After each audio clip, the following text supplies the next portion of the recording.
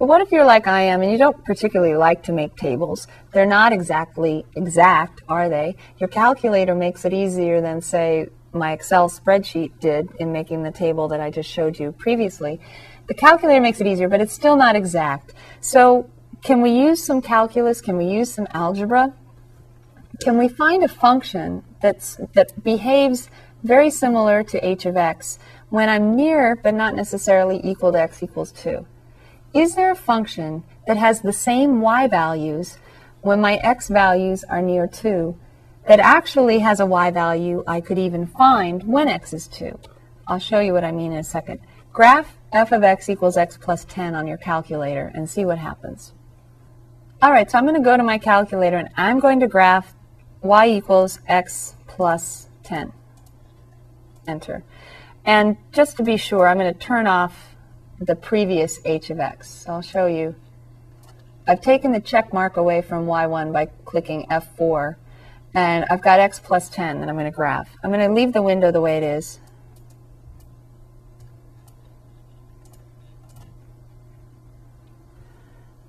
It looks like the same line, doesn't it? Just to be sure, I'm going to go back and I'm going to turn on that formula for y1 again. And I'm going to graph now. I knew it fit in the window before, so I know it should be there. But unless they're just a tiny little bit away from each other, it looks like they have the same graph, doesn't it? Let's check the math value, because we knew that we didn't have a y coordinate when x was equal to 2. If I go to math value, x equals 2, enter, notice I still have y coordinate blank. And this little 1 up here means graph 1. The first formula was the one with the x minus 2 over x minus 2. So the first thing we graphed. If I click the down arrow right now, down blue, now it gives me a cursor and says when x is 2, y is 12. So what I've done is I've graphed two different functions that look identical everywhere except when x equals 2. When x equals 2, the first function is not defined, but the second function is. So the second function will tell me the y value that the values on the first function are approaching as x gets closer and closer to 2. Because for the line y equals x plus 10, when x is 2, y is 12. And the line y equals x plus 10 looks like it's identical to that more complicated function h of x everywhere except when x is 2. Now, how do I know for sure that they're identical? Maybe I should look at each of their points individually. If I look at different points x, y on each graph, if they're identical everywhere except at x equals 2, that's a clue, right? And then we'll look at it analytically. We'll look at the formula. Green diamond table. Notice now I've got two functions, y1 and y2. When x is 1.998, it saved my format for the table from before. I'm using a delta table of 0.001. When x is a little less than 2, notice I've got identical y values here and here, 11.998 and 11.998. At 1.999, the two y values for h of x and the line x plus 10 are both the same. The only place where they don't have the same y values are at x equals 2. And then looking down here, 2.001, 12.001, 12.001. So you can scroll down as long as you want just to make sure. But for all x except x equals 2, it looks like these functions are the same function. Now they're not the same function at x equals 2, so they're two different functions, but all I want to know is what y values, what height was Newton getting close to when he was getting close to 2 feet away from the edge. And that height, according to the line, is 12.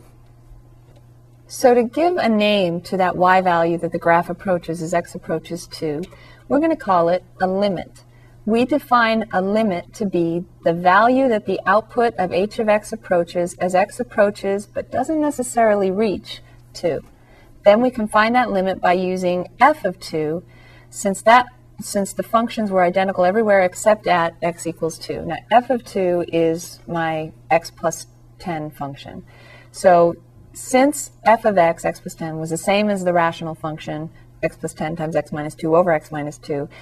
They're identical everywhere except right at x equals 2. So that means if I find out what f of 2 is, that'll tell me the y value that h of x was approaching as x approached 2. i.e., for values of x infinitesimally close to 2, that means very, very, very, very close to 2 and getting closer every time, the outputs of f of x and h of x will be the same. And I made a nicer table to read than your calculator. Here's x.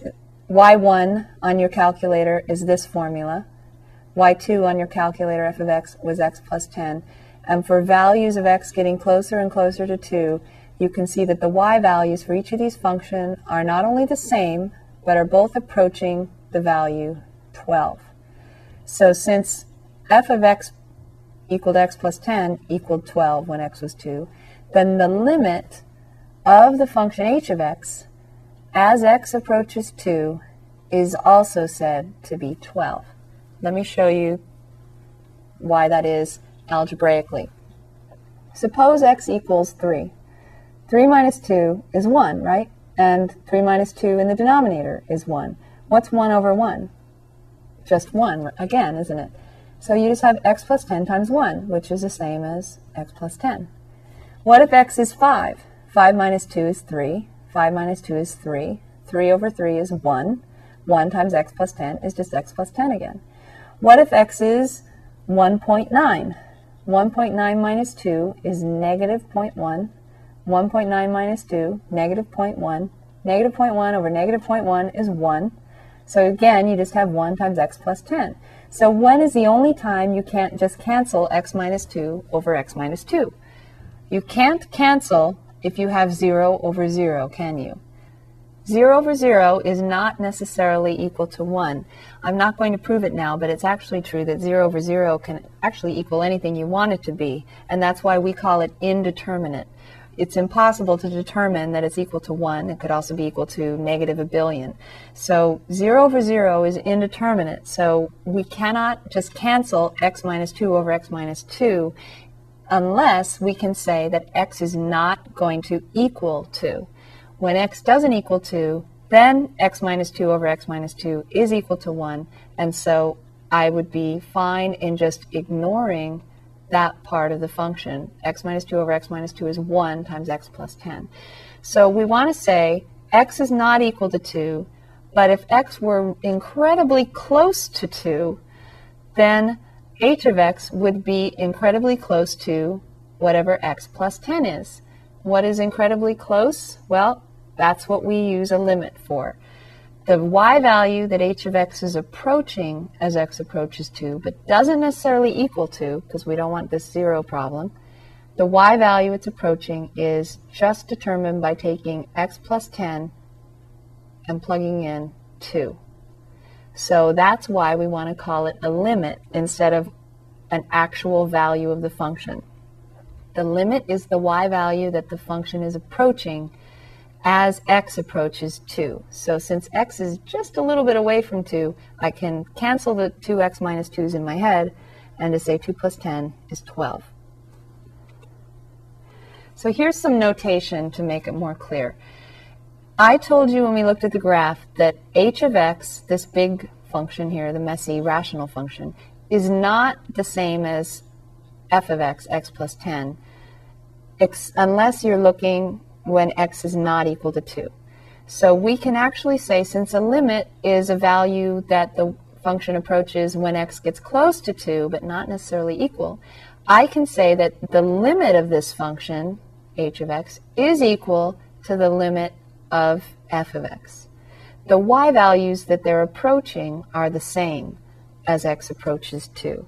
So the limit as x approaches 2, this is how I write it, limit as x approaches 2 of h of x is the same as the limit as x approaches 2 of x plus 10, f of x. And how do you find out what that is? We do something called direct substitution. Since the function y equals x plus 10 is defined at x equals 2, and we noticed that the y values existed on both sides of x equals 2. I used 1.99 and 2.001. That'll be important later. Because from values a little less than 2 and values a little more than 2, my y value is just x plus 10. That means I can plug in 2 for x and get 2 plus 10 is 12. And so we've already talked about x minus 2 over x minus 2 is not necessarily 1, right? It's only equal to 1 when x is not equal to 2. If x is equal to, it's 0 over 0, which is called indeterminate. And we cannot necessarily assume that's equal to 1. Since x is near 2 with a limit, but not equal to 2, x minus 2 is near 0, but not equal to 0. And therefore, Zeno's idea of getting closer and closer and closer without actually getting there is going to help us in real life in our calculus class. So if Newton went 2 feet away from the edge of the house, he would fall 12 feet. Now, some of you are probably, maybe all of you are probably saying, well, we could see that from the graph at the very beginning of this entire lesson. But first of all, you needed a graph. Second of all, a graph is not necessarily accurate, is it? This, I happened to pick an easy graph. I made up an easy graph so that it would make sense intuitively and analytically and algebraically. But in real life, it doesn't always work that way, does it? So we need to have something that will always work. And the thing that will always work, let me go back just one more time. The thing that will always work is to say, okay, I'm looking for the limit as x goes to 2 of this expression. Since x is getting close to 2 but not necessarily equal, I can say that these two factors over each other are equal to 1. So my y values are just approaching this part, limit as x goes to 2 of x plus 10.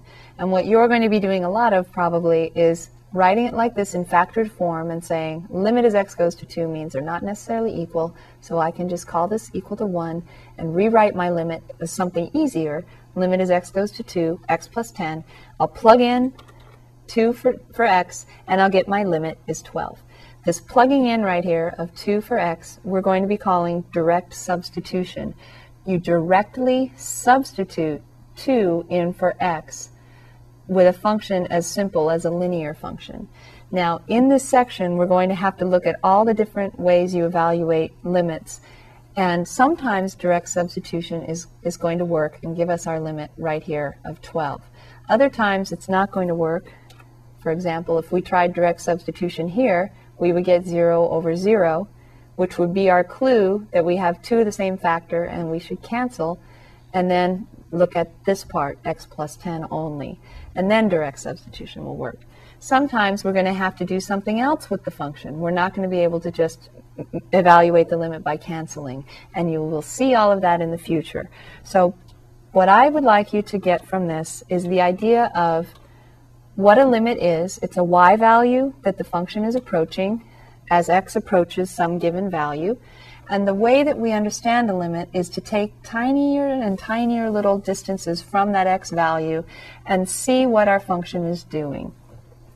So Newton and Leibniz have discovered the idea of limits for us in real life, and they've also enabled us here to find out where a function is headed without necessarily evaluating the function at that point. And the way we did that was by using a function that was identical everywhere except at that point. That was the x plus 10 function. These limits are the foundation of calculus. They were used actually in defining the derivative, weren't they? The limit as h goes to 0 of f of x plus h minus f of x all over h. That enabled us to get the slope of the tangent line when we only had 1 point. And normally we need 2 points for a line, don't we? So limits enabled us to evaluate a slope of a tangent line using a slope of a secant line nearby. Similarly, here I'm using a limit to evaluate, to find a y value that the function is approaching when technically the function isn't even defined there. Now you can, when the function is defined there, it's very easy. You just do direct substitution, unless you have a special example, and I'll show you a few of those. But with any polynomial, if you need to evaluate the limit, you can just plug in the x value. With rational functions, you might get 0 over 0, or you might get non-zero over 0, and that comes up in a later section. But with rational functions, if direct substitution works, then you're set. Then we're going to look at some more complicated functions, and so each time we'll learn more and more tools for evaluating limits.